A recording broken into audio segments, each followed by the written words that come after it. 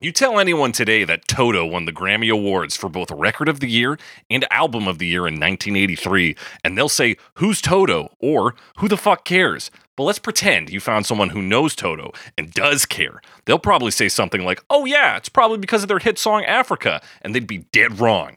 See, in 1982, the world was going nuts for what is best known today as maybe the third best Toto song if we really have to think of a third Toto song. That song was written by Toto's primary songwriter, David Paik, but it was named after fellow band member Steve Porcaro's girlfriend of the time. Quote, "It was about a high school love, one of my first loves, but I just tagged another woman's name on there because she was going at the time with Steve Porcaro, my best friend. He had just met her and was looking to title a song with her name, and it just fit perfectly for that song right there. So it's got her name on it, but it's really about another high school sweetheart, which is how songs happen sometimes," said Paik. This was the truth that eventually came out, but at the time of the song's release, everyone in the group pretended it was about Porcaro's girlfriend at the time, who was a famous actress. This actress also played along with the bit when interviewed, claiming the song was inspired by, quote, "my showing up at 4 a.m. bringing them juice and beer at their sessions," end quote.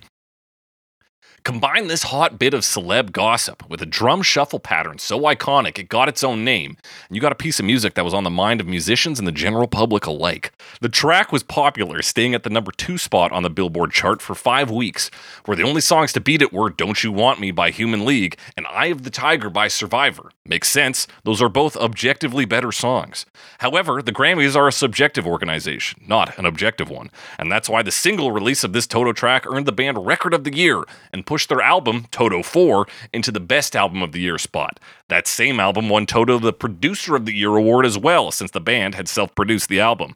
All this praise for a song that doesn't even name-check the Kilimanjaro. That's right, we're talking Rosanna by Toto on Lover Me. All I wanna do in the middle of the evening is hold you tight.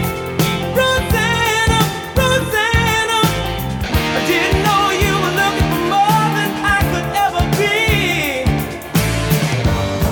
That's right, it's Lover Me, the only podcast that compares famous love songs to their many cover versions to find out which one could ever care for me. I'm your host, as always, The Snake, joined by my compromised co-host, Alex Mildenberger. Alex. I am selling secrets. You are, yeah. It's Podcast secrets. I'm selling them to the USSR.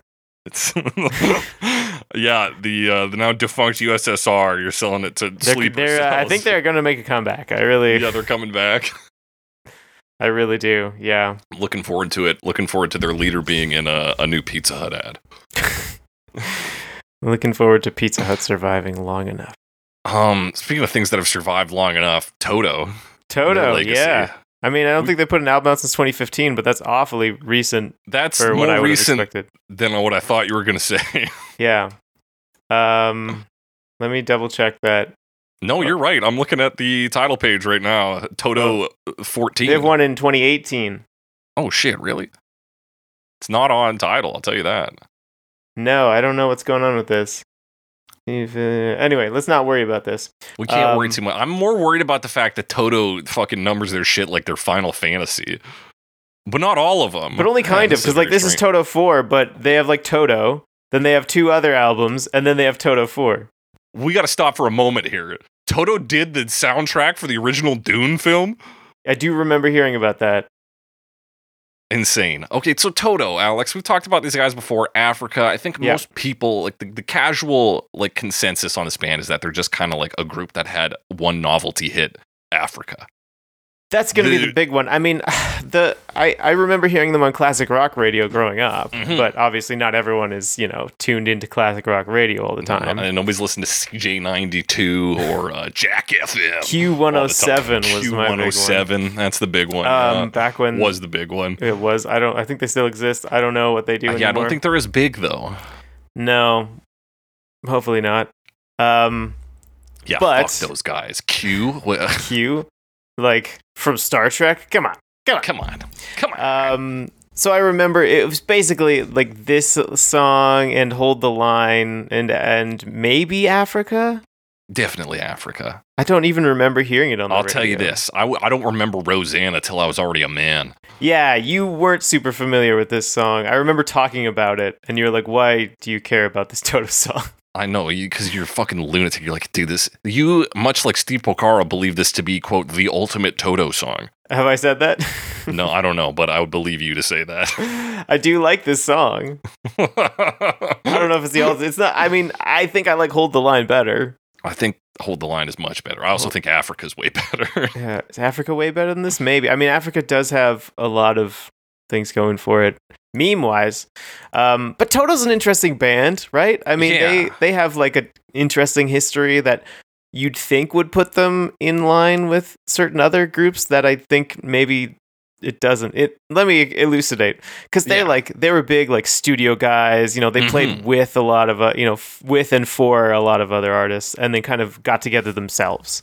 Yes, and that's the sort of thing you hear for bands. Like the band is kind of that, right? Right. They were the backing band for everybody, and that's why they eventually just called themselves the band. Yeah, but then I feel like the band kind of transcended that, whereas I like Toto, but I feel like they never really transcended being Toto secondary. is like the Wrecking Crew if the Wrecking Crew weren't also great solo musicians. Yeah. Because they're great studio musicians, and I think they are like, and their being great in the studio is what led to them being a middling success. They kind of they don't really have like the songwriting chops. Not quite, but they do have they're a jam band that knew to cut tracks down to 5 minutes. That's what saved them in the long run, I think. I guess so. Even listening to Rosanna, it's like a bit all over the place. It's a bit all over the place, and it's mostly like prog rock jam. It's just like yeah, and like I say songwriting, like the music is there, you know. At least for their hits. I can't really comment on their other album tracks. Listen, I can comment on 3 Toto tracks. Yeah. I had 3 in the bank here. So and I think that's all you need. Maybe, I don't know, maybe I Will Remember is crazy good. Is that their like 4th one? That's the 4th one on their top tracks, yeah. But I really don't know. Yeah. So you're right. They have like all of the origin story makings of like so many other hit bands. But they are just missing some kind of like some sensibility, some fire. Yeah, which seems weird to say because over the edge. It seems weird to say that, right? Just because they were successful. It's not like they had this happen and everyone was like, whatever. You know, they had hit songs. Yeah, this is off Toto 4. Yeah. The 4th Toto album. Like they were going. And they had good ideas too. Like I like some of their songs, obviously. And then we've already also talked about the shuffle. We'll get more into that later. But yeah, the Rosanna shuffle. Yeah, the Rosanna shuffle, which is pretty cool. Little drum pattern. Yeah, it is. I remember like working that out one time and being like, oh, this is not even in, I thought it was in 12/8 time. And then realized that it was just that like triplet shuffle thing. Yeah, it's based on 2 other shuffles. Yeah. Kind of sucks for our drummer here, who is Jeff Porcaro, the younger brother of Steve. Yeah. I believe he's the younger brother. But like these other shuffles they name that it's influenced by, the Purdy Shuffle, and the Bo Diddley beat and things like that, are named after the person who like made it famous. Right. And then fucking Jeff here gets jacked by Rosanna. Like it's the Rosanna Shuffle. He's like, okay, I made it though. Yeah. But we care about Rosanna, and I feel like that's part of it. Like Toto, to my knowledge, doesn't have, you know, and this is true of a lot of bands, but like there's no like Toto members where I'm like, oh man, that parkour, you know, they don't have like the personality for like the pop thing, right? No, they don't have their front man in that sense. Exactly, and that's like, again, comparing them to the Wrecking Crew. Like, you know the Wrecking Crew as this like nebulous organization. You also know names like Glenn Campbell, and you're like, okay, that dude has solo hits and like is a famous country musician. But like with these guys, it's like Bobby Kimball. Like, yeah, I know. Like one of the versions, he's on one of the cover versions, and I Googled Bobby Kimball. Not like being like, it's just this random guy, and it's like, no, he was on the original track. No, yeah, he's the lead vocalist from the original track, or one of the lead vocals. But yeah, they're very technically skilled, and so like they managed to push that as far as they could get, which is further than most bands ever go. Yeah, so congratulations. So to they these did a good guys. job, and they got some good songs. And I mean, Africa was a huge meme song a couple years back. Yeah, I don't know, it's just been a popular song for years. True. But I feel like there was a while where it was just like, you know, it's a big meme. it was big and that's because of the whole Weezer thing, which we talked. That's why we talked about the song. Fucking like True. That's why we talked about it a ago. long time ago. 3 or 4. It might have been closer to 5 years ago, but we talked about that, and it's because Weezer people some young girl wanted Weezer to play a song, and then Weezer as a joke to play Africa. Yeah, and then Weezer as a joke plays this song. They record Rosanna. Yeah. And then, because we just peer pressured Weezer, they eventually released Africa and a bunch of other half-baked covers. I recall we discussed them. We did discuss them in detail, or at least the Africa one. Yeah. But, so Alex, you like Rosanna? You think this is a great song? Top 3 Toto songs? Definitely top 3 Toto songs. Hands down. Easily.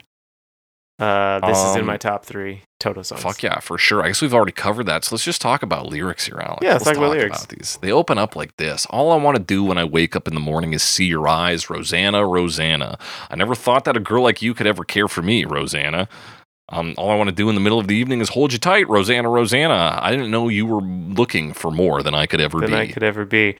Yeah, so this verse, we kind of get into the story of Rosanna, which is, straightforward and like vague, right? Because it's not straightforward love song with like quote unquote a twist at the end of this verse. Yeah, where we see like he's really into her. All he wants to do is like stare into her eyes, stare into each other's eyes, I guess. Because it's hard for just one person to stare into another person's eyes. I guess, unless that person is like comatose. Yeah. And like, I couldn't imagine this would ever happen. But then at the end, it's like, but I couldn't like handle it. Right. Like, you're too good for me. Yeah, because she leaves him is like the subtext here. Yeah. But like everything up to that sounds like it's a relationship in progress. Mm-hmm. All I want to do when I wake up in the morning is see your eyes. I never thought a girl like you could ever care for me. Care seems active. It doesn't seem passive. All I want to do in the middle of the evening is hold you tight. He kind of displays a whole day. He's like, all I want to do is be in love with you all the time, Rosanna. And then we get the like subtle, I didn't know you were looking for more than I could ever be. It's like, oops, I wasn't enough. Yeah. And that's sad. It's a sad thing. Yeah. Which leads us into the pre-chorus. Not quite a year since she went away, Rosanna. Yeah. Now she's gone, and I have to say. But I meet you all the way. Rosanna, yeah.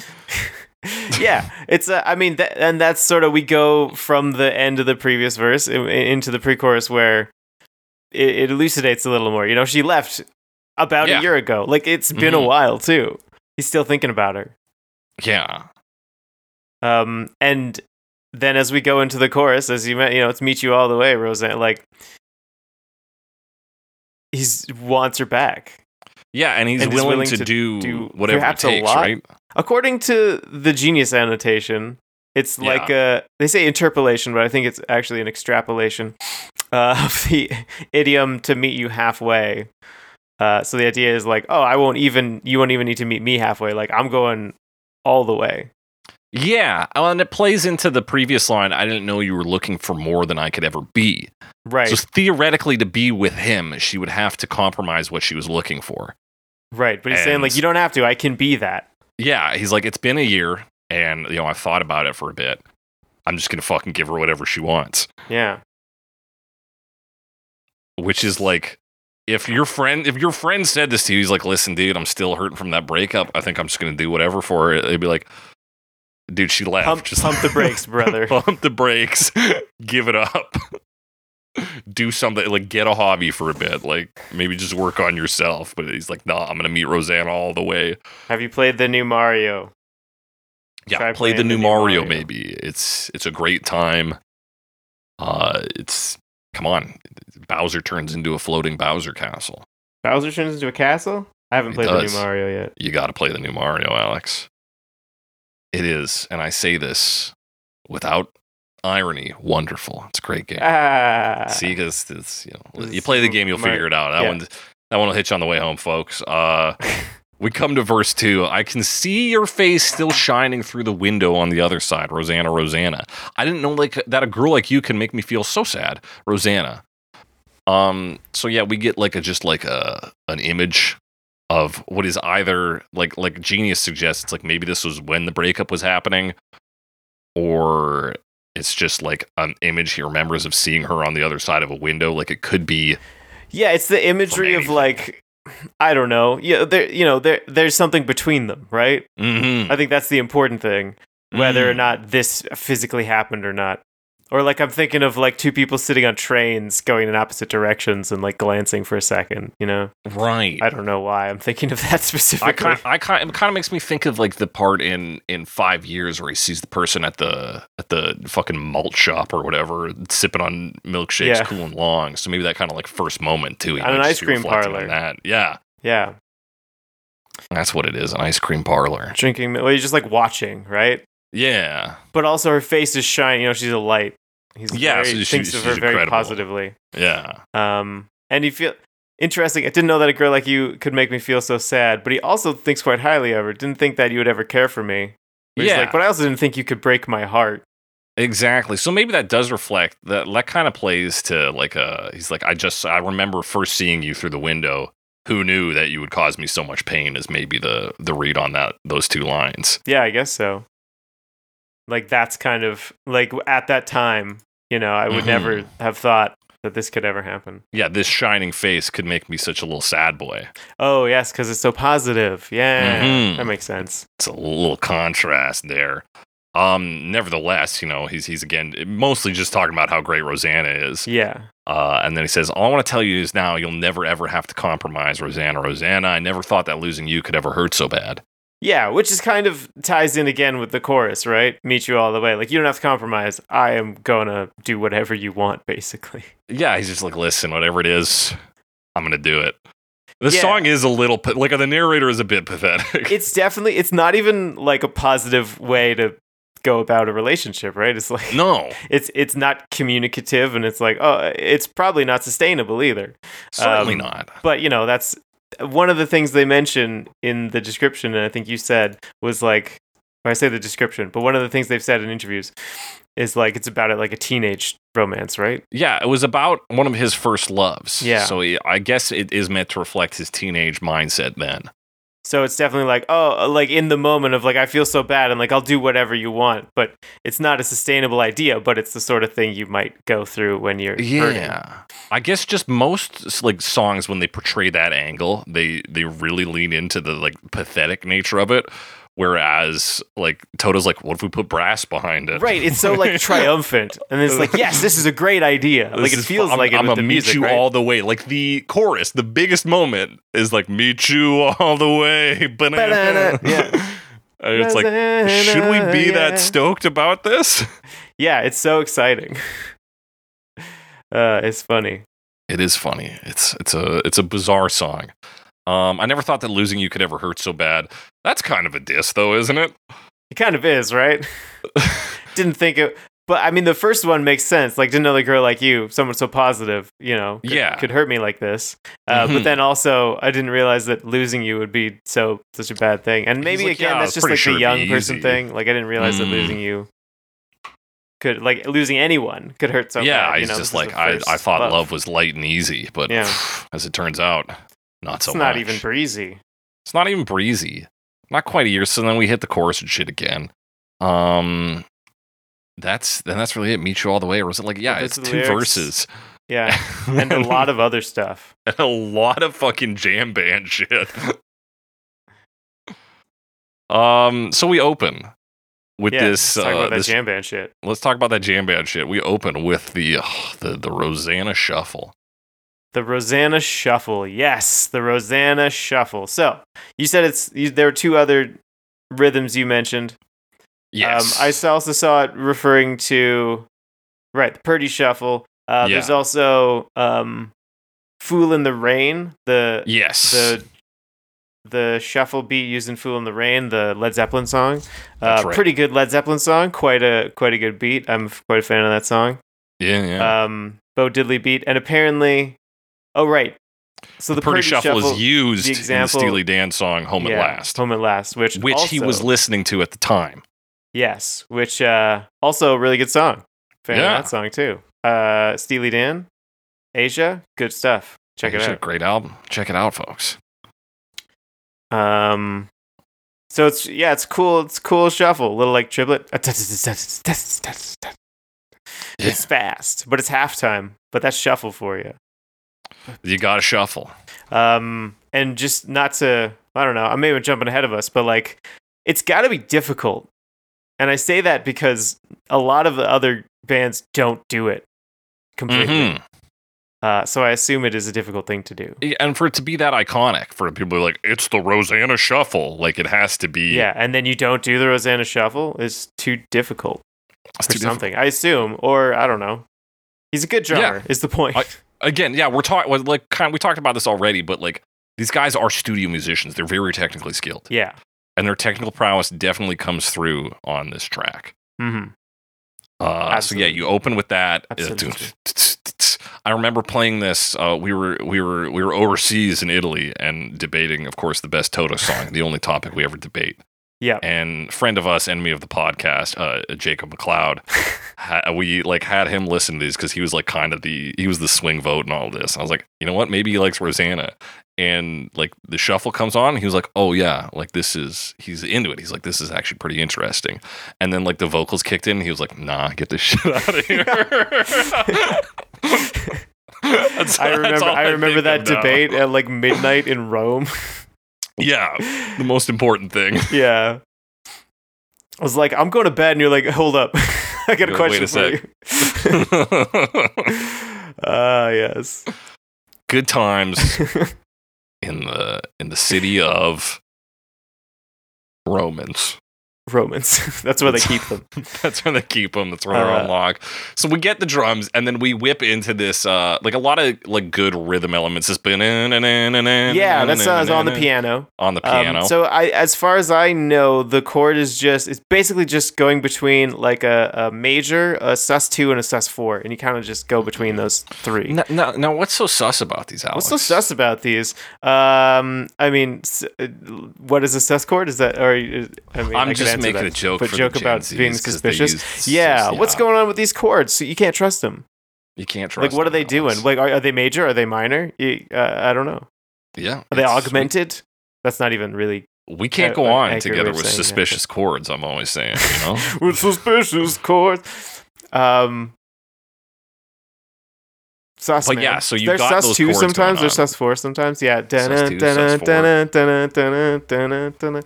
Doing that thing. So that's pretty cool too. The bass kind of phoning it in. It really is just root notes here. At this point. And And then the guitar as well. It's kind of muted and like rounded, and it's playing like ding ding ding. yeah, it just kind of like ekes out of the mix. We start with one singer. I don't remember which one is which, but they shift. The lead shift. So it's Steve Lukather here. Singing the lower part, right? Yeah, and then we shift, and this is actually a key change shift too when we get to Bobby Kimball's higher parts. It goes from G major to F major.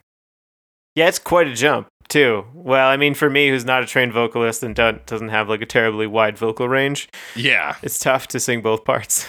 Well, again, we said it enough time. Like, these guys are technical musicians. They're pretty fucking skilled. Yeah, absolutely. So yeah, right on. I never thought that a girl like you could ever care for me. So yeah, we kind of get like a gradual transition. Not that gradual, but a little bit. It's a pretty sharp. Like, it is sharp. There's a little bit that happens before. Because I never thought that a girl like you could ever care for me. And then then the guitar switches to these open chords instead of muting it. Just briefly, but then it changes back, right? And then you get the no, not that part. You get the other because we're talking about the shift just to the higher register here. That's straight up like it's just two fucking Hammond organ stings, and then we're in the mix. Yes, for that, and then the organ's holding that like afterwards, right? Yeah, we get the sustain. And then that's where you also get the distorted guitar chords, only for a bit. Like, so we get those little hints, right? Yeah, just filling out the background, a little extra distortion.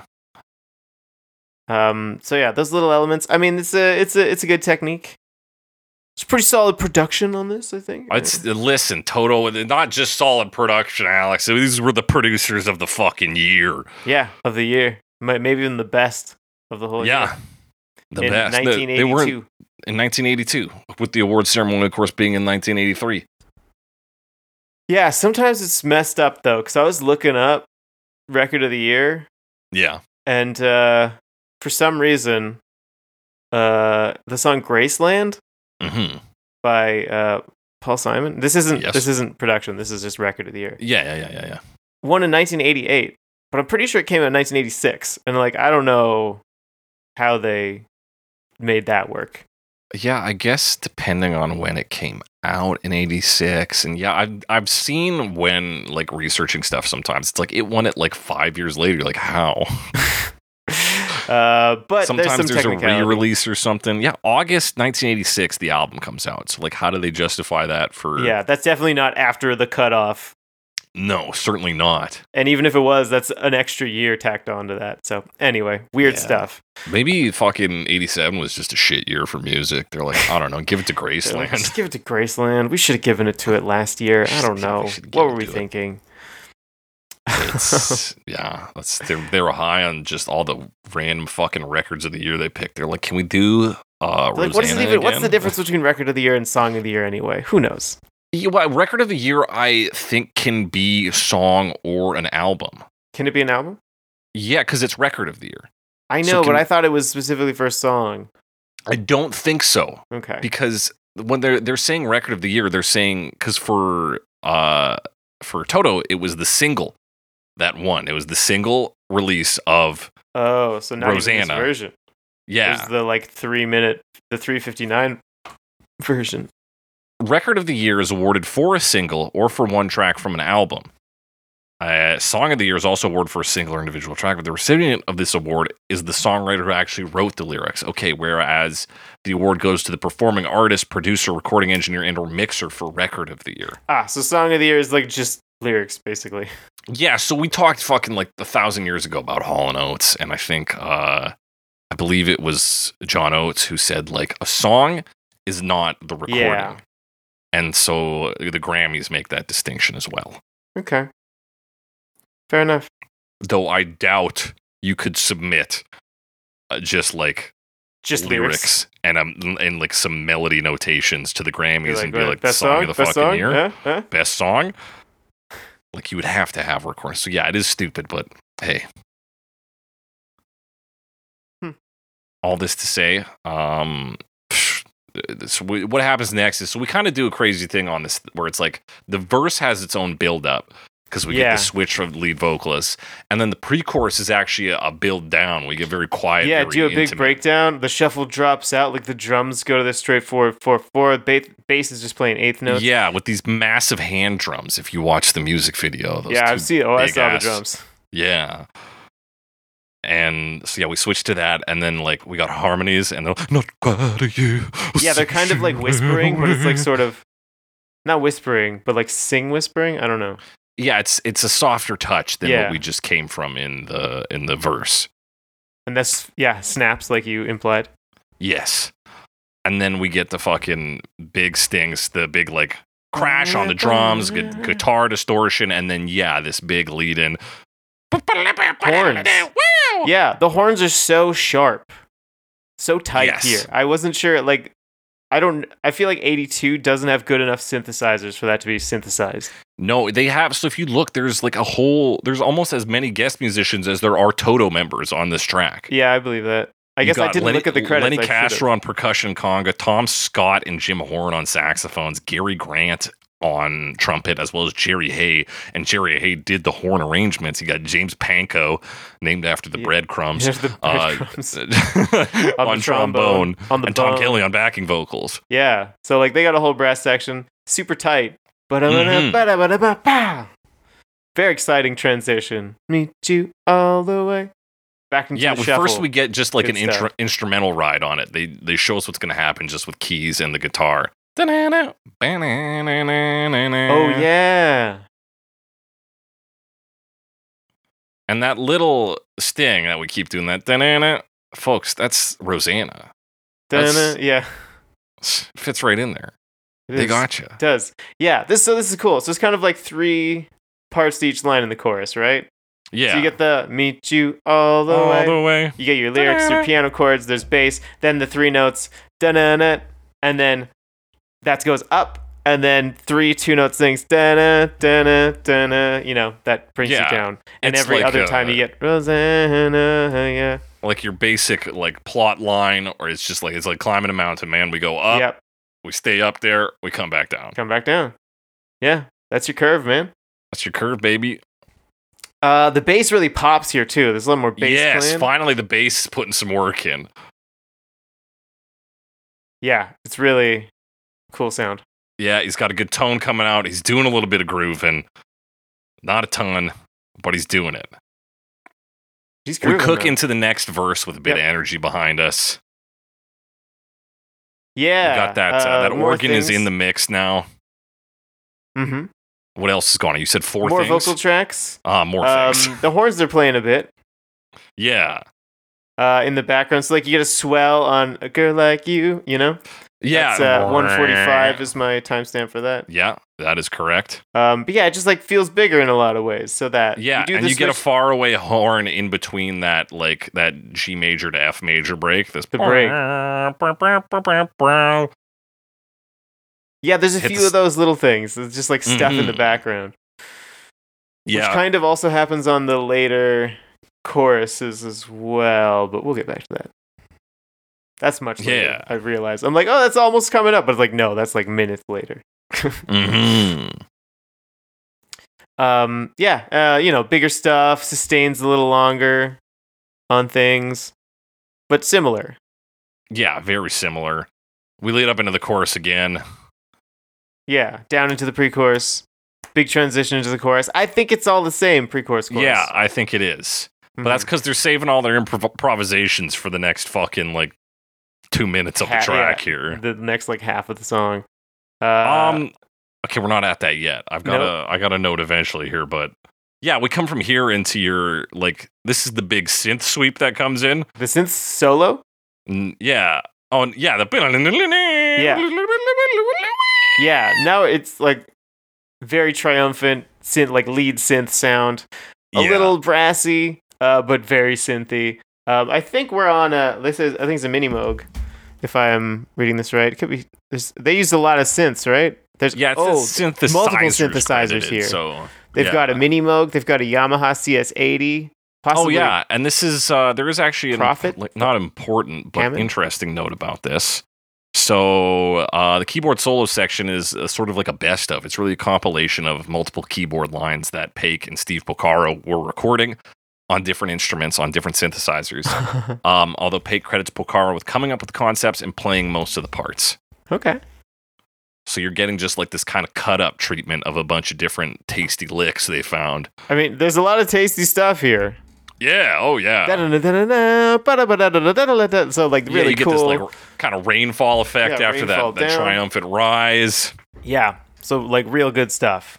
Yeah, and it leads into a guitar solo. Love those fast runs down. And there's even like some like a marimba sound that kind of does the run, you know? That might also Yeah. be a synth. It could be, yeah. Also in the background, you're still getting the sustain, not sustain, but suspended chord thing. Yeah. That rhythm. Yeah, the rhythm section is just staying strong. But not like overpowering. It's No. honestly barely noticeable. It's just holding things down. Yeah. And then it leads right into a guitar solo around Yeah. like 3:10. It's only about 20 seconds long. There's a lot going on in 20 seconds. Yeah, and it takes us right back into pre-chorus. Yeah, right into a pre-chorus. And now let's talk about this pre-chorus because there's Yeah, let's something talk I about noticed in this that's It's a little not in different. any other. Your mark around 328. Yeah, that's It's my mark. right after the. Yeah, is the guy going crazy? Crazy. Yeah. Which, like, fair enough. You're probably right. That's probably what's actually going on here. Yeah, not quite a year since she went away. Crazy. It's crazy that she went away, or it drives you crazy. Just a weird random line. There's also, like, okay, I have another 3:35 is my timestamp. Yeah. And there's, like, this thing. Is that where he goes up? Now she's. Yeah, go. Yeah, this is kind of the other like Toto signature I'm finding is they love to do like vocal ad libs that are just like out of pocket. Like, yeah, just, like, kind of goofy. Yeah, and just they're just always doing them. Like some of the It's some good of the that best they're having parts. fun. It's good that they're having fun, but this is like even on Africa they like to fucking wild out and and Yeah, do what this happens kind on? of I shit. can't remember what happens in Africa now. They sing songs. They sing songs about Africa, but they're always doing like they do more of the like traditional stuff. I would say on that one, Okay. which we get on here, where it's like, yeah, Right, on the following chorus. yeah, And the like hoo yeahs and the yaha girls and all that stuff. yeah, All that good stuff. all that good stuff. Like they're just like making noises in the studio, but again, technically proficient, so it's all in key. Yeah, it all like works. Yeah. The other thing here, I was like, oh yeah, this is the outro. We're ending. No, this chorus. Yeah, this is just where you another look chorus. at your phone and you like check the timestamp. You're like, still fucking a minute and a half left. How's there so much time left? Because so there's much a time whole left. other piano solo. Yeah, this is again like we're in jam band territory where they're like, I don't know, fuck it, chuck another solo in there. Which was supposedly a spontaneous jam during the recording session. Yeah, so the song was meant to end. Yeah, which it And sounds then- like it's gonna. Yeah, and then there's a quote here from Lukather, the one of the dudes, who says the song was supposed to end, but Jeff carried on. Jeff Porcaro, Yeah. who was playing. What the fuck was he playing on this? Drums. And now I've lost the quote because I had to look and see what he was playing. But Jeff was playing. Jeff carried on, and Dave started playing the honky tonk piano, and we all Yeah. just followed on. So this bit is probably. I feel like okay. I like this song. I've said that already. Yeah, I would understand if you would just cut this part out, and I think that's most of what happens in this single version. yeah. Though I forgot to listen to it. Why would you when you have this beautiful honky tonk piano? Yeah, exactly. So I think it's got to be yeah. the 4:34 mark then that things are that is like that Yeah. was the real ending because that's when the honky tonk piano comes in. yeah, exactly. So basically, that plays a little like guitar solo, but then it becomes a guitar solo Yes. after that, and the piano just plays like the one riff. Yeah, it does they're its, like, basically just doing a blues honky jam tonk here. thing. Yeah, exactly. And then you just get that like on the piano after Yeah. that. Dun, dun, dun, dun. And that's what we fade out on. Yeah. This like guitar solo. Because even like the brass is coming back in True, because brass those guys does come suddenly back. realized like the song wasn't ending. So ending is a little awkward, but like it's cool. It's, get it. It's what I expect from Toto. Again, because like I feel like these guys, if they didn't have like professional sensibilities, would just be a jam band.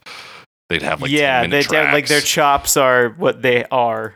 Yeah, they're all chops. But like luckily these guys had been in enough like studios with other recording artists that they're like, okay, Right. we gotta make a hit. They're like, okay, 5:30 at the most. Like we At got to the cut this most. down. It's like, and we'll have a single version that chops off some of that. And it's like, Mm-hmm. we can do this. Like they understand the 305 principle, at least in theory. And At that's least in what got theory, them. they just a bump it little out. They further. flip the numbers. It's Yeah. 5:30 instead of 3:05. Yeah, they mixed them around a bit. They're like, I don't know, still works.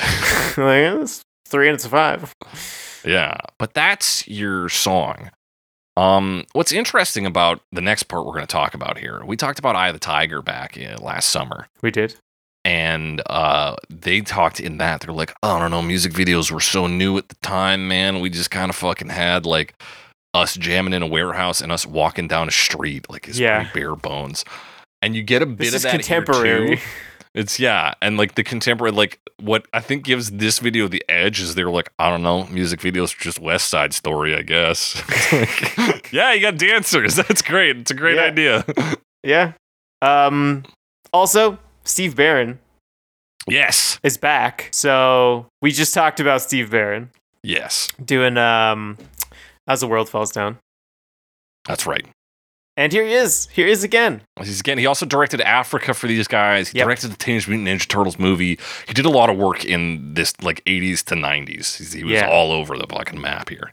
Indie films, music videos. Other big credits on this is we got Cynthia Rhodes playing the lead female in this, the dancer. Yeah. And allegedly Patrick Swayze shows up. Yeah, I saw a guy who kind of looked like him. Yeah, he's when everybody gets like a little too close to each other, like kissing distance from each other. He's wearing the white like sleeveless shirt. Yeah. And that's maybe Patrick Swayze. Somebody on Song Facts, some lunatic was like, listen, no, you watch his guest star appearance on MASH, and then you compare. It's like, he's like, that's the same time. There's no fucking way it's the same guy. And I don't know, and I didn't That's do hilarious. enough research to actually care, but I have to trust the lunatics on song facts because they've been right at least once. So, And maybe they're right here. maybe they're right here. But yes, this is a Steve Barron classic. It's also the full version. Like, this is 531. Yeah, 531. And, we get a lot of, there are some of the same ideas in Eye of the Tiger, people jamming out in a warehouse, basically. Yeah. But it looks more like a set here, though. Yeah, it turns out to be like this set of like, what is either just regular New York or post-apocalyptic New York. Yeah, it's a bit of post-apocalypse, but maybe it's just like urban decay that I've never been exposed to because I'm from Calgary. Not that we don't have urban decay, but on a different scale. You're from the suburbs. Yeah, exactly. I live in urban decay. I look out my window and I get to see urban decay. It's, looks a little like this, but with more sunlight, I would say. Oh, yeah. It is definitely, it's very gray. And I think that was a deliberate choice because Rosanna is like the color.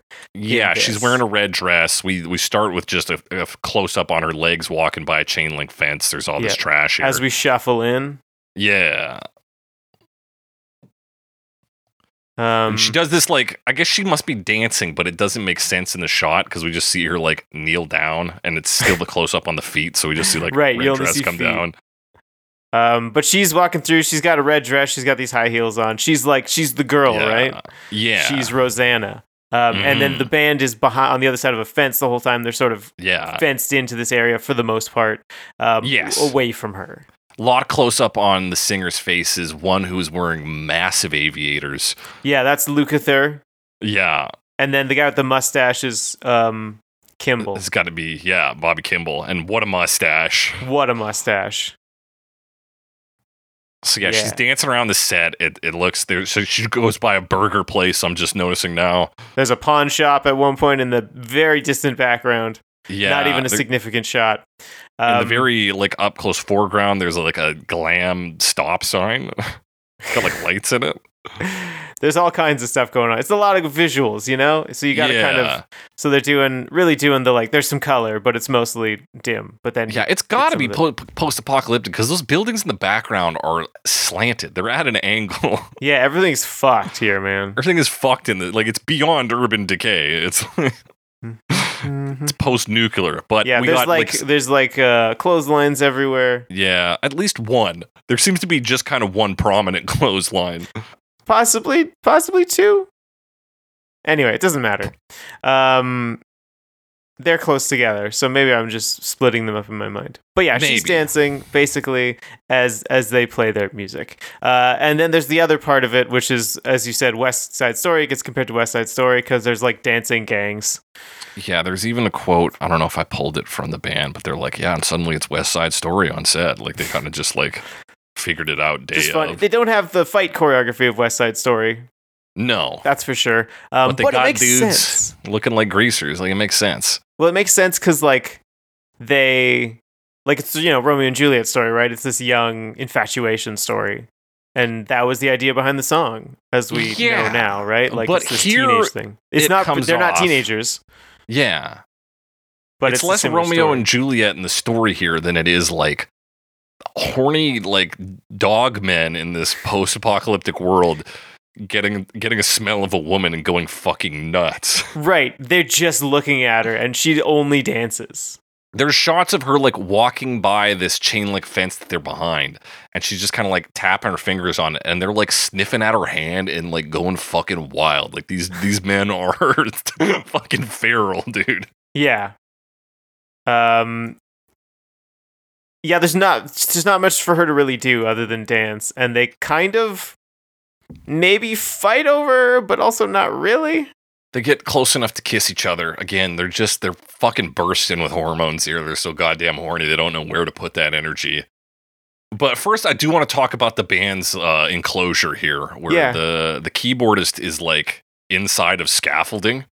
Yeah, he's got his own little scaffolding area. I think that rocks. So it does, yeah. And you get to see the hand drummer there, those big ass fucking bongos. Yeah, you get to see the bongos. Those are cool. I didn't even realize there were bongos in it before this. Yeah. And then you got as like a sort of chorus, like you would have in a musical theater stage show. The brass section up on the rooftop. Yeah, sort of in silhouette. Yeah, which is cool. It's a cool shot. Great shot. And there's a few things like there's also another shot where like finally we get what's his name? Bobby Kimball singing, and like he's super close up, but stuff happening like in the background. So you get this sort of like depth of field thing. Yeah, they're like this is so much more interesting than the Eye of the Tiger music video, despite being contemporary. Absolutely. I mean, this is Steve Barron, man. Yeah. You know, he knows his shit. He does know his shit. So like it's very dynamic in that way. So it's cool. Mm-hmm. And we get like an allusion, or I guess just a straight up reference to like her behind a window when around like 1:45 when he's sitting there singing, she's behind a window and like in silhouette. Yeah. Yeah, that's cool. So you get that kind of callback to the line about seeing her face on the other side of the window.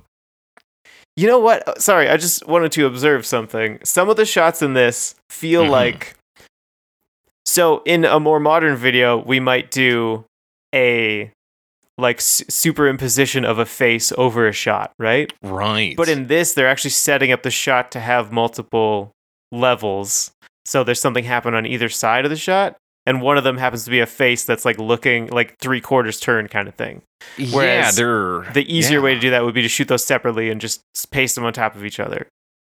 Mm-hmm. They're really taking advantage, like you said, of like depth of field and then using practical effects to do what we would do, like superimposition and things to sort of like make easier as a process. Be like, okay, well, we'll just put it over top. Yeah, because you've got him like sitting there singing, so we get the pensiveness, and you can see his boys approaching, and you're like, okay, and they're something's going on in their like greaser outfits. Yeah, and then we shift the shot, and we see the silhouette of her, and it's like, okay, so and it's still him being pensive. You're like, you kind of get the idea that he is thinking of her, like maybe the window there is not real, but it is like a projection of his mind. Yeah. So there's some really cool shots in this. Yeah, fucking Steve Barron's knocking it out, dude. And yeah, like he loves getting, because after that you get your boy Bobby Kimball right up close, right in your business with that mustache. Yeah. And then her in the back dancing, and it's just like, hey, yeah, use all the fucking space. Yeah, which I guess for a music video is important because, you know, you gotta show a lot of flashy things very quickly. Yeah, but like this is before the examples of music videos before this are like the Beatles movies. And like True, some it's still promo so early, things. and like Video Killed the Radio Star was out. Like this is still 82 though; it's really early on. So we're really just getting into things. And like we keep mentioning Eye of the Tiger. Mm-hmm. So much more basic than this, you know? Yeah, Eye of the Tiger was like, I don't know, we've got like, because Eye of the Tiger ends with like a high school looking concert. There's like a little shitty glittery banner. They just have like shiny things. Yeah. Yeah. Cool. Yeah, these guys got a beat. So yeah, we kind of lead up. We got dudes hanging on the fences. We got more jam footage. Her driving these dudes fucking crazy between the chain link fence. Yeah. And then eventually there's like kind of a showdown between the two gangs. Kind of. They mostly just get really close to each other, and there's a like choreographed slap. Ooh, I missed the slap. I think. Yeah, it's right at... Here, let me see if I can find it. Well, a couple slaps. It's sort of a dance. Like, go to like 426. Yeah. 420. And they do like 3 slaps. Yeah, also like the fucking dance is supposed to be like your climax, and it takes... Yeah, I see that. It is a very like... Yeah.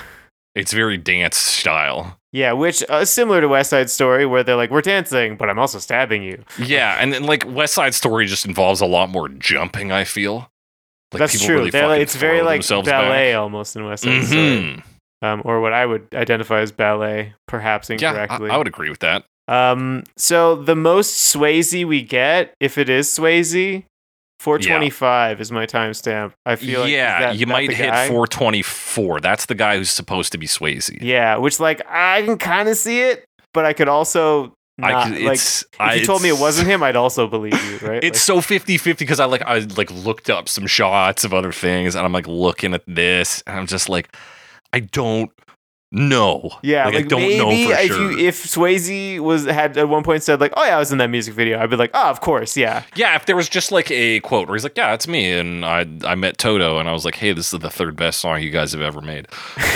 I'd be like, "Hey, yeah, I believe that Patrick Swayze was there now." Yeah, at that point, all their three best songs were already released. We're out, dude. It was done. They were finished. But why people really love this fact: Cynthia Rhodes and Patrick Swayze were both in Dirty Dancing. Right. So that's why people really, I think, cling to this dubious fact of him being in it. Is because, like, look, these two dancers went on to dance more. Yeah, okay. Yeah, they did. Yes, they did. In a really good movie, sure. But, yeah, great film. What else do we get? There's kind of the end of the fight. Please don't litter. Please don't litter. The very end of the fight, they do like a sort of slow motion, but like at normal, like frame rate, so it's just like choppy. Yeah, it does look choppy. Feel like we've seen in Steve Barron stuff before, but I would believe that. Now I don't have an example. Yeah, so they kind of, I guess he's beat this guy at that point. But we cut pretty quick to the band, and then probably the horniest moves from Cynthia Rhodes here. She's got like a leg up on the "Please Don't Litter" sign, and just she's does just more gyrating, dancing. man. She's like dancing a bit. Yeah. There's more dancing from the guys who are fighting, maybe? Yeah, we kind of like drop the fight premise, and now everybody's just like doing it's like just a freestyle section. It's like, everybody do your dances. Kind of fits in with the song where they're like, well, we have a bit more to do. Yeah, they're like, we got a bit more time. We get another. Which is also why it's a bit confusing that they didn't use the single version, but I don't know. I think maybe they just like, I think it's the same reason they kept this in. They just kind of liked what they were doing. They're just like, they're enjoying themselves. So both during the recording of the original song and during the making of this music video, they're like, I don't know, we got enough footage. Why not just do the full version? Yeah, I mean, there's stuff. See, I'm trying to look at this Swayze again, like 505. I feel like that's the guy. But I don't know. He's making faces. The thing is, he's making faces, and it's just like a little too much for me to know. Say either way, yeah. I'm leaning towards no, though.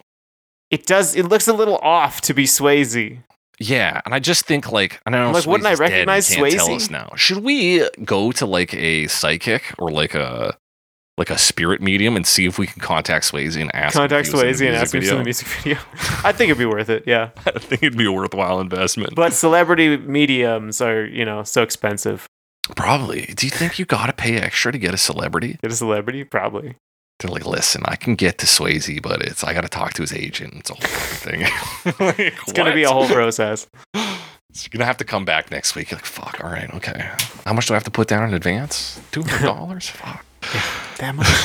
But yeah, that's kind of the end of the video. There's a little more guitar soloing from Lukather. As we get to see that part, you're talking about them like smelling her as she walked by. This is and they kind of like they move their heads and they're just like, oh God, please. Like, oh, it's Rosanna, but everyone's always separate from Rosanna. Not always. There's a bit in the video where she's like dancing with them more directly, but yeah, they have a scene where they're kind of the group around her, like her posse as she dances, and they do some like snapping or whatever. Again, very West Side Story inspired. Yeah. Alex, we got to start talking covers here, and we got to start with something that's really only half a cover. Frankfurt Rock Orchestra with Bobby Kimball in 1990.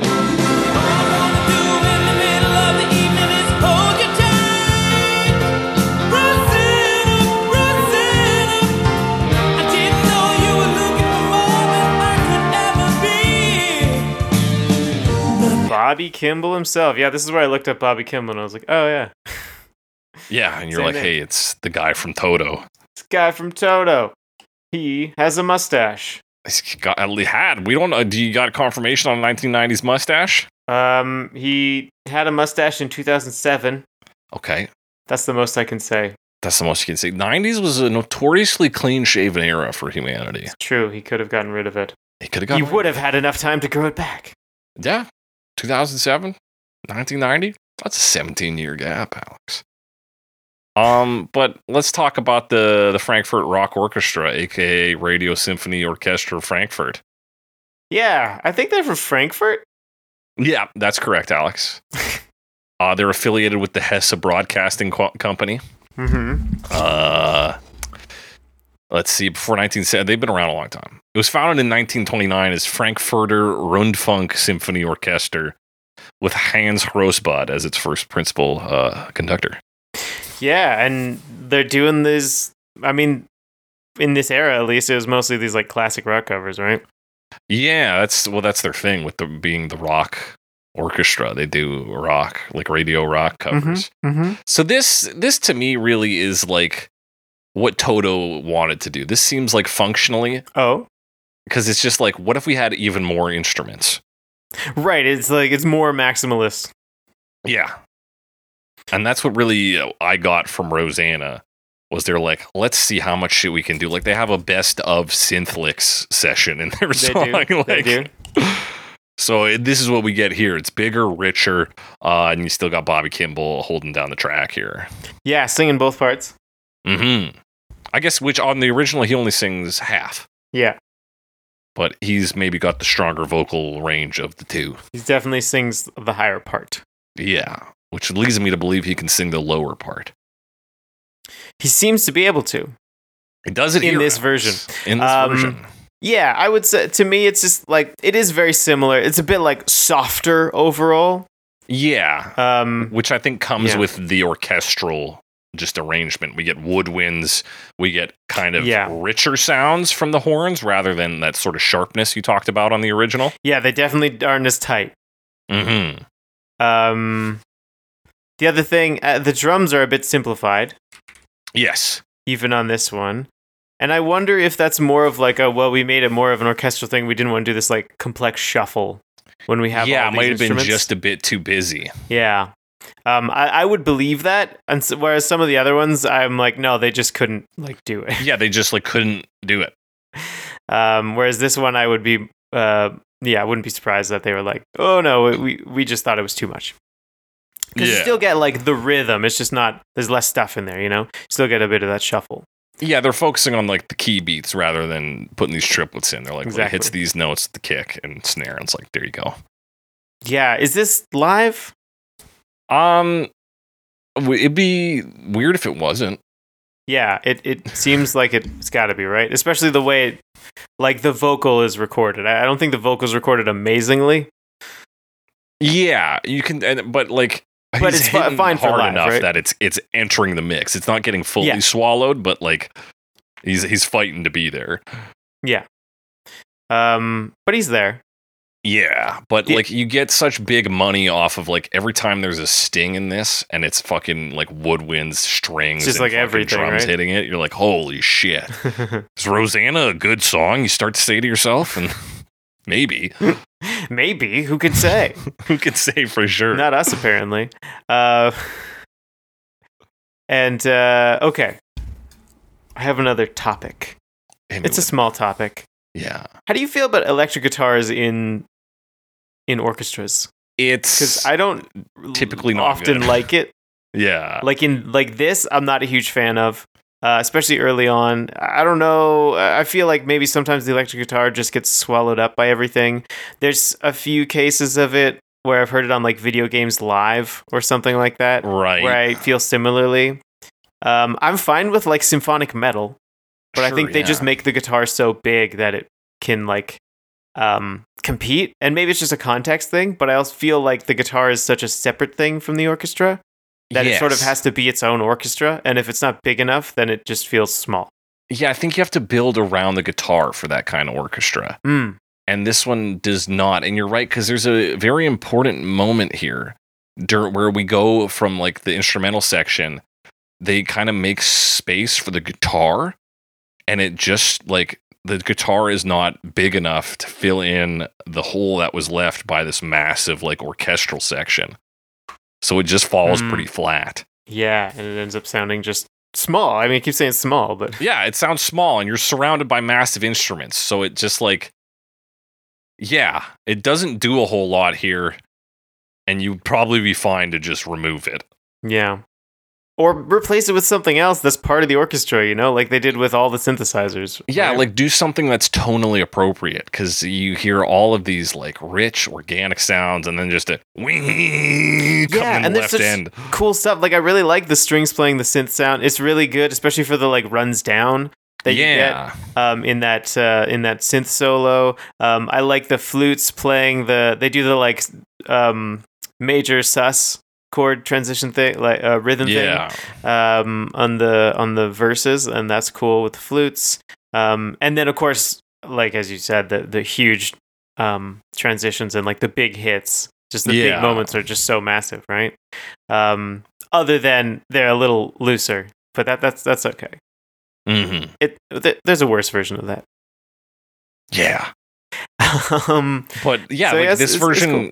instrumentally, largely a delight. The vocals are basically the same as the original, so there's All very nothing close. Yeah. really lost there. It's a pretty solid version that I think actually you get a little extra mileage out of it because of those rich orchestral sounds. Yeah. With a few maybe issues, but solid all around. Solid all around. Or overall. Alex, I don't know how to pronounce the last name on this next guy. Yeah, I don't know. I was just gonna say Nogueira. Hey, there you But go. but he's Emerson also Nogueira. Brazilian, and I don't know if that's correct. Well, hey, Emerson Nogueira, 2003.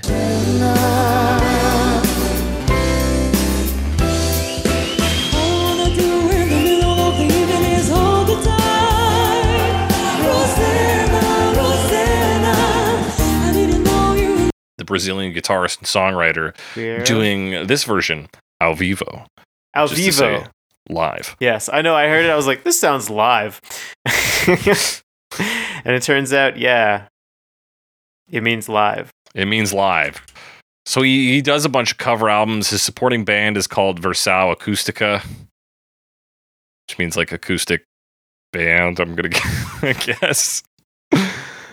Or is This it like one is acoustic weird version?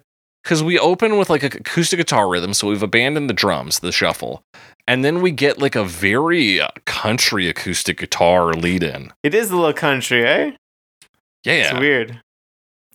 But I guess that's part of the acoustic, but also it feels a little more of that like American acoustic. I don't know enough about like different Brazilian genres to know if there's something there, right? Like, is it actually influenced by like some past or some wave of Brazilian music that is not bossa nova? Right. Some kind of older bossa. But I mean, really the important thing is the very beginning, where this is just Wonderwall for like half a second. Yeah, of course. Yeah, 100%. but not for very long. Yeah, you get the weird country guitar intro, and then he just like kind of mumbles his way through the first.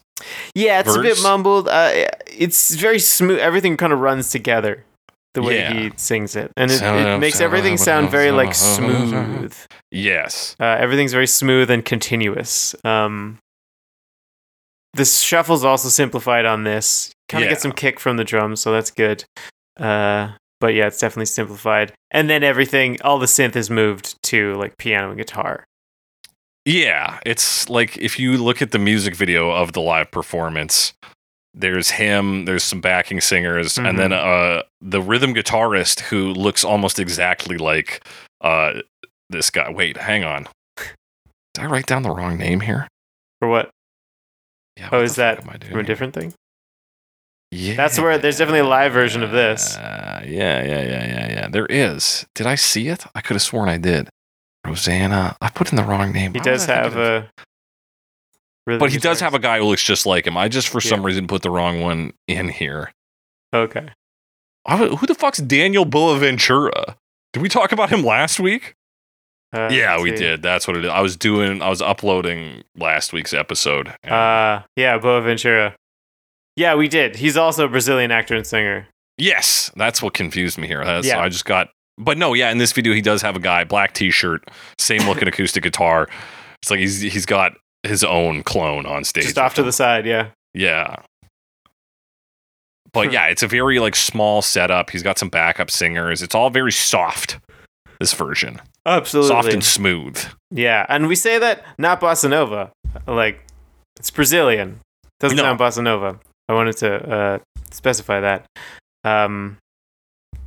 The other thing they do, so like their transition to the chorus, it's so tight, and it's so like tight with the rhythm on the original. This one is a little slower and a little it's softer. It's not in a way like it's a little in terms of like where the hits are relative to the beat. There, it's like shifted back a bit. It doesn't sound slow or wrong. It just like less tight with the pulse. Yeah, it has that kind of, and a lot of these covers are gonna have this feeling of like kind of cheapness, kind of pared downness. Like they just can't do the tricks that Toto was doing because it's so tight, right? Mm-hmm. And so it just comes off a little like flat, a little like community theater production value. Like I thought this one wasn't too bad for that. Compared to some of the other ones, this one feels like they made the decision to relax it a bit. Yeah. Just in the style. But it does relax it almost too much for me. It's a bit too slow. It does, yeah, it does make it soft in that. And like I don't love because there's two vocalists. Yeah. Yeah, there's like a female solo vocalist as well. I don't love her vocal for this song. Yeah, she's not great. She's like fine singer, but I just feel like the style doesn't quite fit. Yeah, it does, because she takes what's supposed to be the heavier parts. Yeah, exactly. The like more exciting parts that they like really go for and kind of like really softens them up in her like high, gentle range. And it's quite different. So it feels very different, I would say, overall, because of all this. Yeah. Plus they cut out all the solos. All of them. They're gone. Yeah. So it's quite a bit shorter. About 2 minutes shorter. Which is a smart move, I think. Which is a smart move, yeah. And yeah, it's just, I mean, it's different overall. I thought it was a decent cover. But definitely, yeah, it's a lot like softer in that way. It's not, doesn't have as much punch. And, but I kind of like the smoothness to it, you know? Yeah, there's a bit of like reflection in there. It gives you more of this idea of a guy who's just like thinking about this old relationship and like, oh, maybe if I just give her everything. Like, all right. I can give it a shot. Yeah, might as well. Yeah, give it a shot. Why not? What else am I doing? Just feeling bad for myself? Yeah, come on. So yeah, it's a bit it's relaxed, shorter. It's not bossa nova. It's all right. It's okay, this one. Let's go the opposite soft. Let's go hard, baby. Let's go Bonfire in 2018. 2018.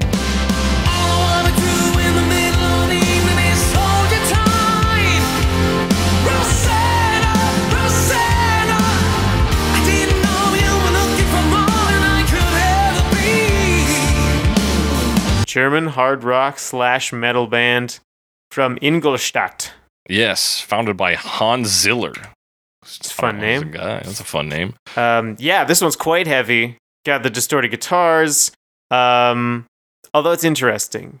Yes. So their first, the first half of the first verse in the song is a little different from the rest. Yeah. That's the like lowest point of the song, and we don't come back there. No. When they do it, they got like this piano in it, and I don't love the way they do that first part. Yeah. Yeah. It's interesting. It's You're sort of talking about right here at the intro, or well, the part with the first verse into the verse. Okay, yeah, where the piano enters. Yeah. So like the guitar is playing this like really monotonous part, and if you're just listening for that guitar, it's kind of grating. Oh yeah, because it does sound like to the point of just noise and not distortion. It's like this, but like it sounds like somebody hitting the wrong note. But and I don't know. I didn't love the way they did that. Just that part, because I feel like the rest of it like is big enough and feels like this metal version. But that first part, they kind of only go halfway, and I don't think it quite works. Yeah, it's interesting because we talk about a lot of like German or European metal covers, and they always have these like powerful set of vocals behind them, and usually a band that matches that energy. Mm-hmm. And here we do get that way. It's pretty classic German heavy metal covers. They're going pretty hard and high. It's like pretty powerful. But yeah, the composition around it is a bit light. Yeah, and I guess maybe that's like their hard rock / metal, so it's not like metal. Yeah. But there's definitely some weird moments, and like they have all the stuff, right? Like especially like you get into the pre-chorus, then it starts to get a little more metal. Like you get that like guitar chugging, and the vocals start to do the wail, and like big organ, all that stuff. And he's like, yeah, that makes sense. You know, that's metal stuff. And then into the chorus. Also, you get your big distorted guitar. Your drums do that like slow down thing, like go into halftime. So it just like feels like so important. You get so much space for everything. And you get the synthesizer and the organ and everything's huge. But what's really weird is like you get to the solo. So this is like 3 minutes in. Yeah. And it feels like there's like dead space in there. Yeah. Did you pick up on that? Yeah, it definitely feels a bit like slack. It feels like they missed the beginning of the solo, and I don't think this is a live version. Yeah, but yeah, you can really hear like the gaps in the solo. They do a weird thing with their solos where they're not like just a steady like move. They do a lot of like and then like stop. And it's like, now. Okay. Like, they break it up like it's William Shatner playing the fucking guitar. And Shatner solo, yeah. What it really reveals is just how, like, generic their backing rhythm is. Oh. It starts to sound like this is just a fill track. Like somebody, like when you're learning to play instruments and you just find, like, okay, I play bass. I'll find backing bands that don't have the bass in them, and then I'll play the bass to it. And that's what this starts to sound like when they hit that solo section. Interesting. Yeah, I did notice like their drums are definitely simplified. Yeah. Also, their synth sounds like shit. If we're talking about tones here, it sounds fine in the mix, but then when you come to like 3 minutes, 3:10, when it starts to do a solo, it's terrible. It could use a little bit faster attack, I think. I feel like it's a little slow, which is a bit weird for this version. That's funny. Yeah, it's not great. And yeah, their solo work is like I can see that being a good solo structure, but you need a backing track that has a bit of life to it in that case. But it's like, not enough. It's not enough on this one. Yeah. If they were doing the original Rosanna shuffle, that might work because then you got some time to appreciate those triplets and go like, oh, there really is something like holding up this song. Right, but they've simplified it so much you don't have that it's nothing. And they're not the only people guilty of doing backing track work. But like this is the first one we hear that really has that sensation.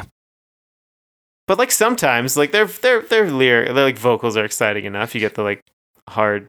I think they could do it. Yeah, like the vocals are good. They know how to do that high and like clean kind of vocal. Yeah.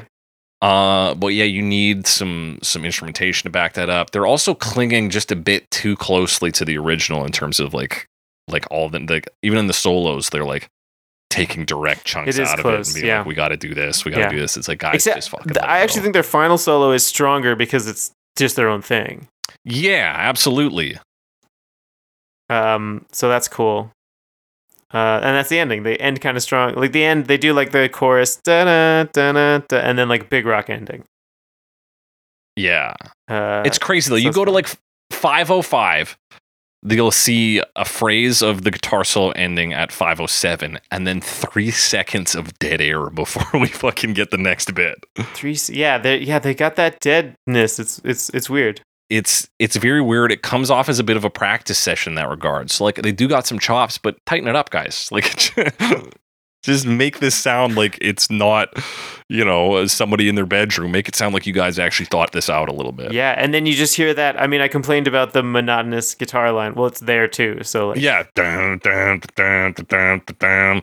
Which, that monotonous guitar is borrowing from the original bass line, which on the verses does basically fuck all. It's a bass line though. Yeah, exactly. It's not a guitar part. Anyway. So like the weird technical stuff like that. And the thing I mentioned where the solo like doesn't come in at first and kind of fades in like they were playing it all along and it didn't get picked up or something. And they couldn't re-record it. Most of the stuff's pretty close, but not quite the same in like some weird ways. But like there's some okay stuff, but it's kind of not that much of the track, honestly.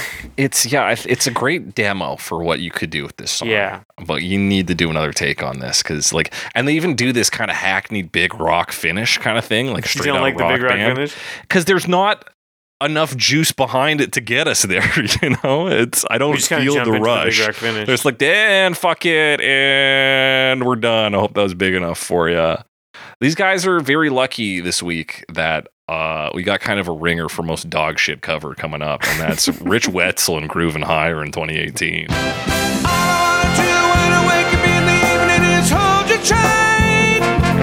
Rosanna, Rosanna, never thought I could give you more than I could ever be. Groovin' Higher, more like wet pretzel. Wet pretzel, yeah. Rich we talked wet about cell. Rich wet. That's not a real slang term, I don't think. How about bitch incel? Is that something? So, I feel like, yeah, that works better. Calling people a bitch is maybe not true. I mean, but like bitch. Pretzel. I'm just stuck on pretzels. I'm hungry. Wetzel's pretzels. This guy should have stuck to making pretzels, I tell you, because we've heard his cover of Carry On Wayward Son. That's what it was. Yeah. Yeah. Where he makes saxophone sound like a balloon losing air. It was not good. It was not good. He's his bodybuilder. That's and right. also trumpet player. Yeah. So let's first off, 7 minutes. What, did you just get tired of making a playlist this week, Alex? You're like, hey, here's 7 minutes. Here's a long one. Out. Yeah, then we'll hit 30. No, I wanted Rich Wetzel and Groovin' Higher on the playlist because we talked about them before. Yeah, I get. Listen, everybody gets at least 2 shots on this show. This is their second. I never want to hear from these fucking guys again. So this group kind of does like vaguely jazzy covers of songs. Yeah, big brass emphasis. Yeah, but similar to that one, I feel like it was worse on Carry On My Wayward Son, but like kind of a weak guitar sound. It's okay on this one, but one of the guitars is definitely weak, but it doesn't play very much, so it's fine. Yeah, and this is another example of like they switched to the guitar in the solo section, and he's just like so tiny and quiet. Yeah. Also, the tones on both the guitar and the bass, dog shit. They're terrible. The early guitar is, I think, worse. I thought the solo guitar was fine. Yeah. Comparatively. It is almost like they both kind of find their tone about 5 minutes into the song, but you're like, it's too late at this point. Well, this one, I mean, it does the jazz thing because it plays the song and then is like solo time. Yeah. That's why this song is almost 2 minutes longer. Which I'll give them, that structure's present in the original. True. We have 2 big solo sections. We just extend it. That's not the biggest crime of this song. The biggest crime is that those 7 minutes are Rich Wetzel and his Groovin' Higher group. Yeah, which, I don't know. Definitely doesn't have the production of the original, that's for sure. Certainly not. Partially, like, it's kind of hard to hear the rhythm. I was trying to figure out if they were doing, like, the full shuffle, but, like, the drums aren't that easy to hear, and sometimes they sort of cut out for other stuff. Yeah. So it's weird. So I'm, like, trying to listen to it, and then, like, wait, where'd the drums go? Like... No, the emphasis on this one is really on brass. Yeah. And the brass... Vocals. Yeah, there's vocals. At least when it's not a solo. And what we can say about the vocals is they are present. Yeah, he's like fine. There's not that much energy behind them. No, I really dislike on the choruses where like he says, and I have to say, he changes one of the lines to be that. Right. Rosanna, yeah. Meet you all the way, and I have to say. And I have to say. Have to say what? Rich? Rosanna, yeah. Okay, you had to say Rosanna. Great. Would have said it either way. Yeah. Yeah, so and this is the one where you really get the like loose horns on the transitions. Yeah. Well, that's the thing, right? Yeah. Even with the pre-chorus, which is supposed to be this like take it down, take a little intimate, get a little whisper going. Yeah. Which I forgot to mention on Bonfire, but they actually reverse it on that, and I thought that worked pretty well. They sort of like double time there. But here we just have, like you said, this looseness. It's just like, yeah, some horns are farting left and right, and like the guitar and bass are mixed so low that any noise they make is irrelevant. Here's the pre-chorus. So not amazing. No. And then you get 3-ish minutes of outro, solo, saxophone, trumpet solo, which I think it must be Rich playing because he's a trumpet player. Yeah. Actually, it kind of the bass line. The bass line's okay. It gets kind better. Of like you get a trumpet like back and forth kind of between the trumpet and the bass, which is kind of yeah. sort of muted trumpet. And then the guitar comes in for a little more. And that's kind of it. Yeah, well, half of the things on this, like the instruments on this track, sound like they're just leaking in from a studio over. Like the walls are too thin. There's definitely some like weird, not great production. This is not producer of the year. Whatever. No, this is not the production of the year. It in the same way that the original devolves into a blues jam, this does the same, except one is the skilled studio musicians turned band Toto, and the other is Rich Wetzel.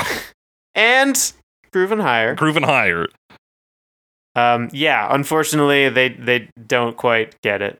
Yeah, so that same like backfill vibe I got from Bonfire, where it's like, okay, this is for you to practice your solos over. Same fucking thing. Same here, Rich Wetzel. Yeah. Yep.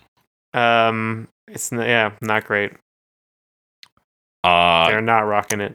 Not rocking it. Somebody who also is not rocking it, but deliberately because they love their soft music. Kayak in 2019. Kayak. All I wanna do in the middle of the evening is all you take. Rosanna, I didn't know you were looking for more than I could never be.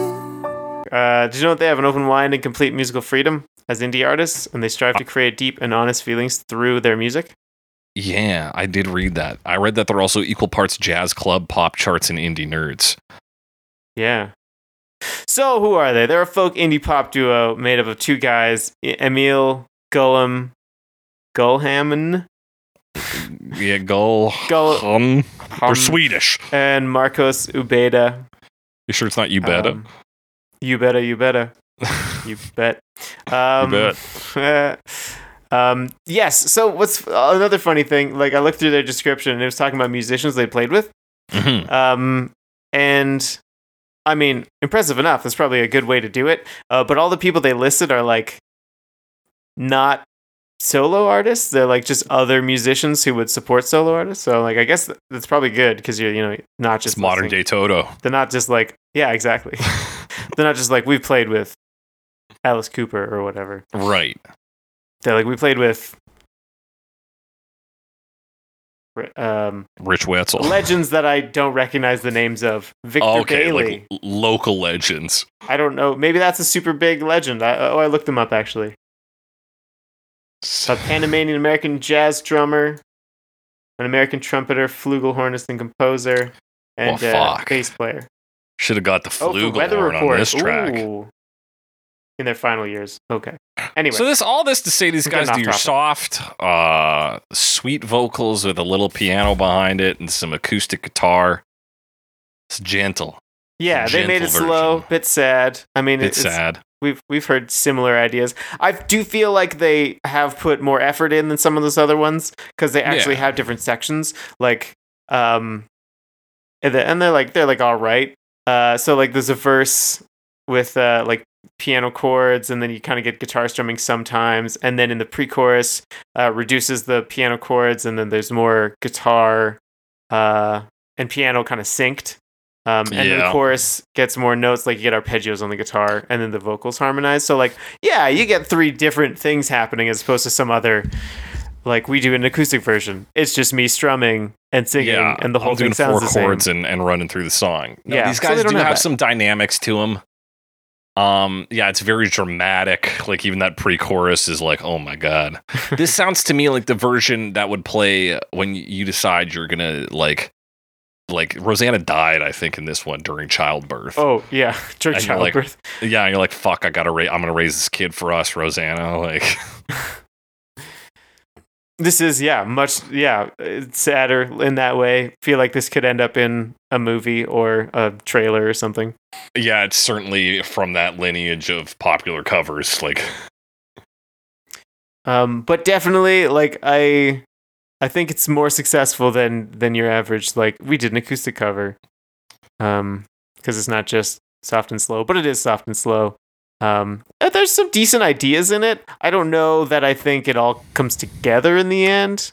Yeah, for me at least. The backing vocals that go ba-da-da. Yeah. That's something they try. It's okay. They do try that. There's a muted trumpet later on once you hit like 3 minutes. Yeah. Yeah, That's where but that also happens there too. That's right. Yeah, 3 minutes for that. I noted some like woodwinds coming in at some point too. Oh yeah, that trumpet coming in. Yeah. Yeah. So there's some things like that. Yeah, I don't know about this one. It's fine. Yeah, it really echoes out on that trumpet too. It's a version that, yeah, tries some things in the soft, like space. It doesn't hurt this version, especially after the last one we just did. This is like a bit of a salve. It's a bit of like cool it. It's okay, breathe. But yeah, it's gonna play in the background of a cafe, and that's pretty much the extent of its power. Like, can't do much more. Yeah. But we can do a little more, and that's getting to our final verdicts, of which there are 3 categories today. The worst version, the best version, and in honor of the song Rosanna, the third best version. All right. Alex, what's the worst version of this? What's the worst version? Why is it Rich Wetzel? Why is it Rich Wetzel? I'm going to spread the love a little bit, and I'm going to give it to... I think I'm going to give it to Bonfire, because I feel like there was so much potential there. And I feel like they really fell flat in a lot of ways as a metal cover of Rosanna. And part of it was like they weren't quite committed to the conversion into metal and didn't quite get that some parts should be more intense and some parts should be, I don't know. And there's a lot of things missing out. Like I'm still just stuck on that like weird thing they do in the solo where it like doesn't come in.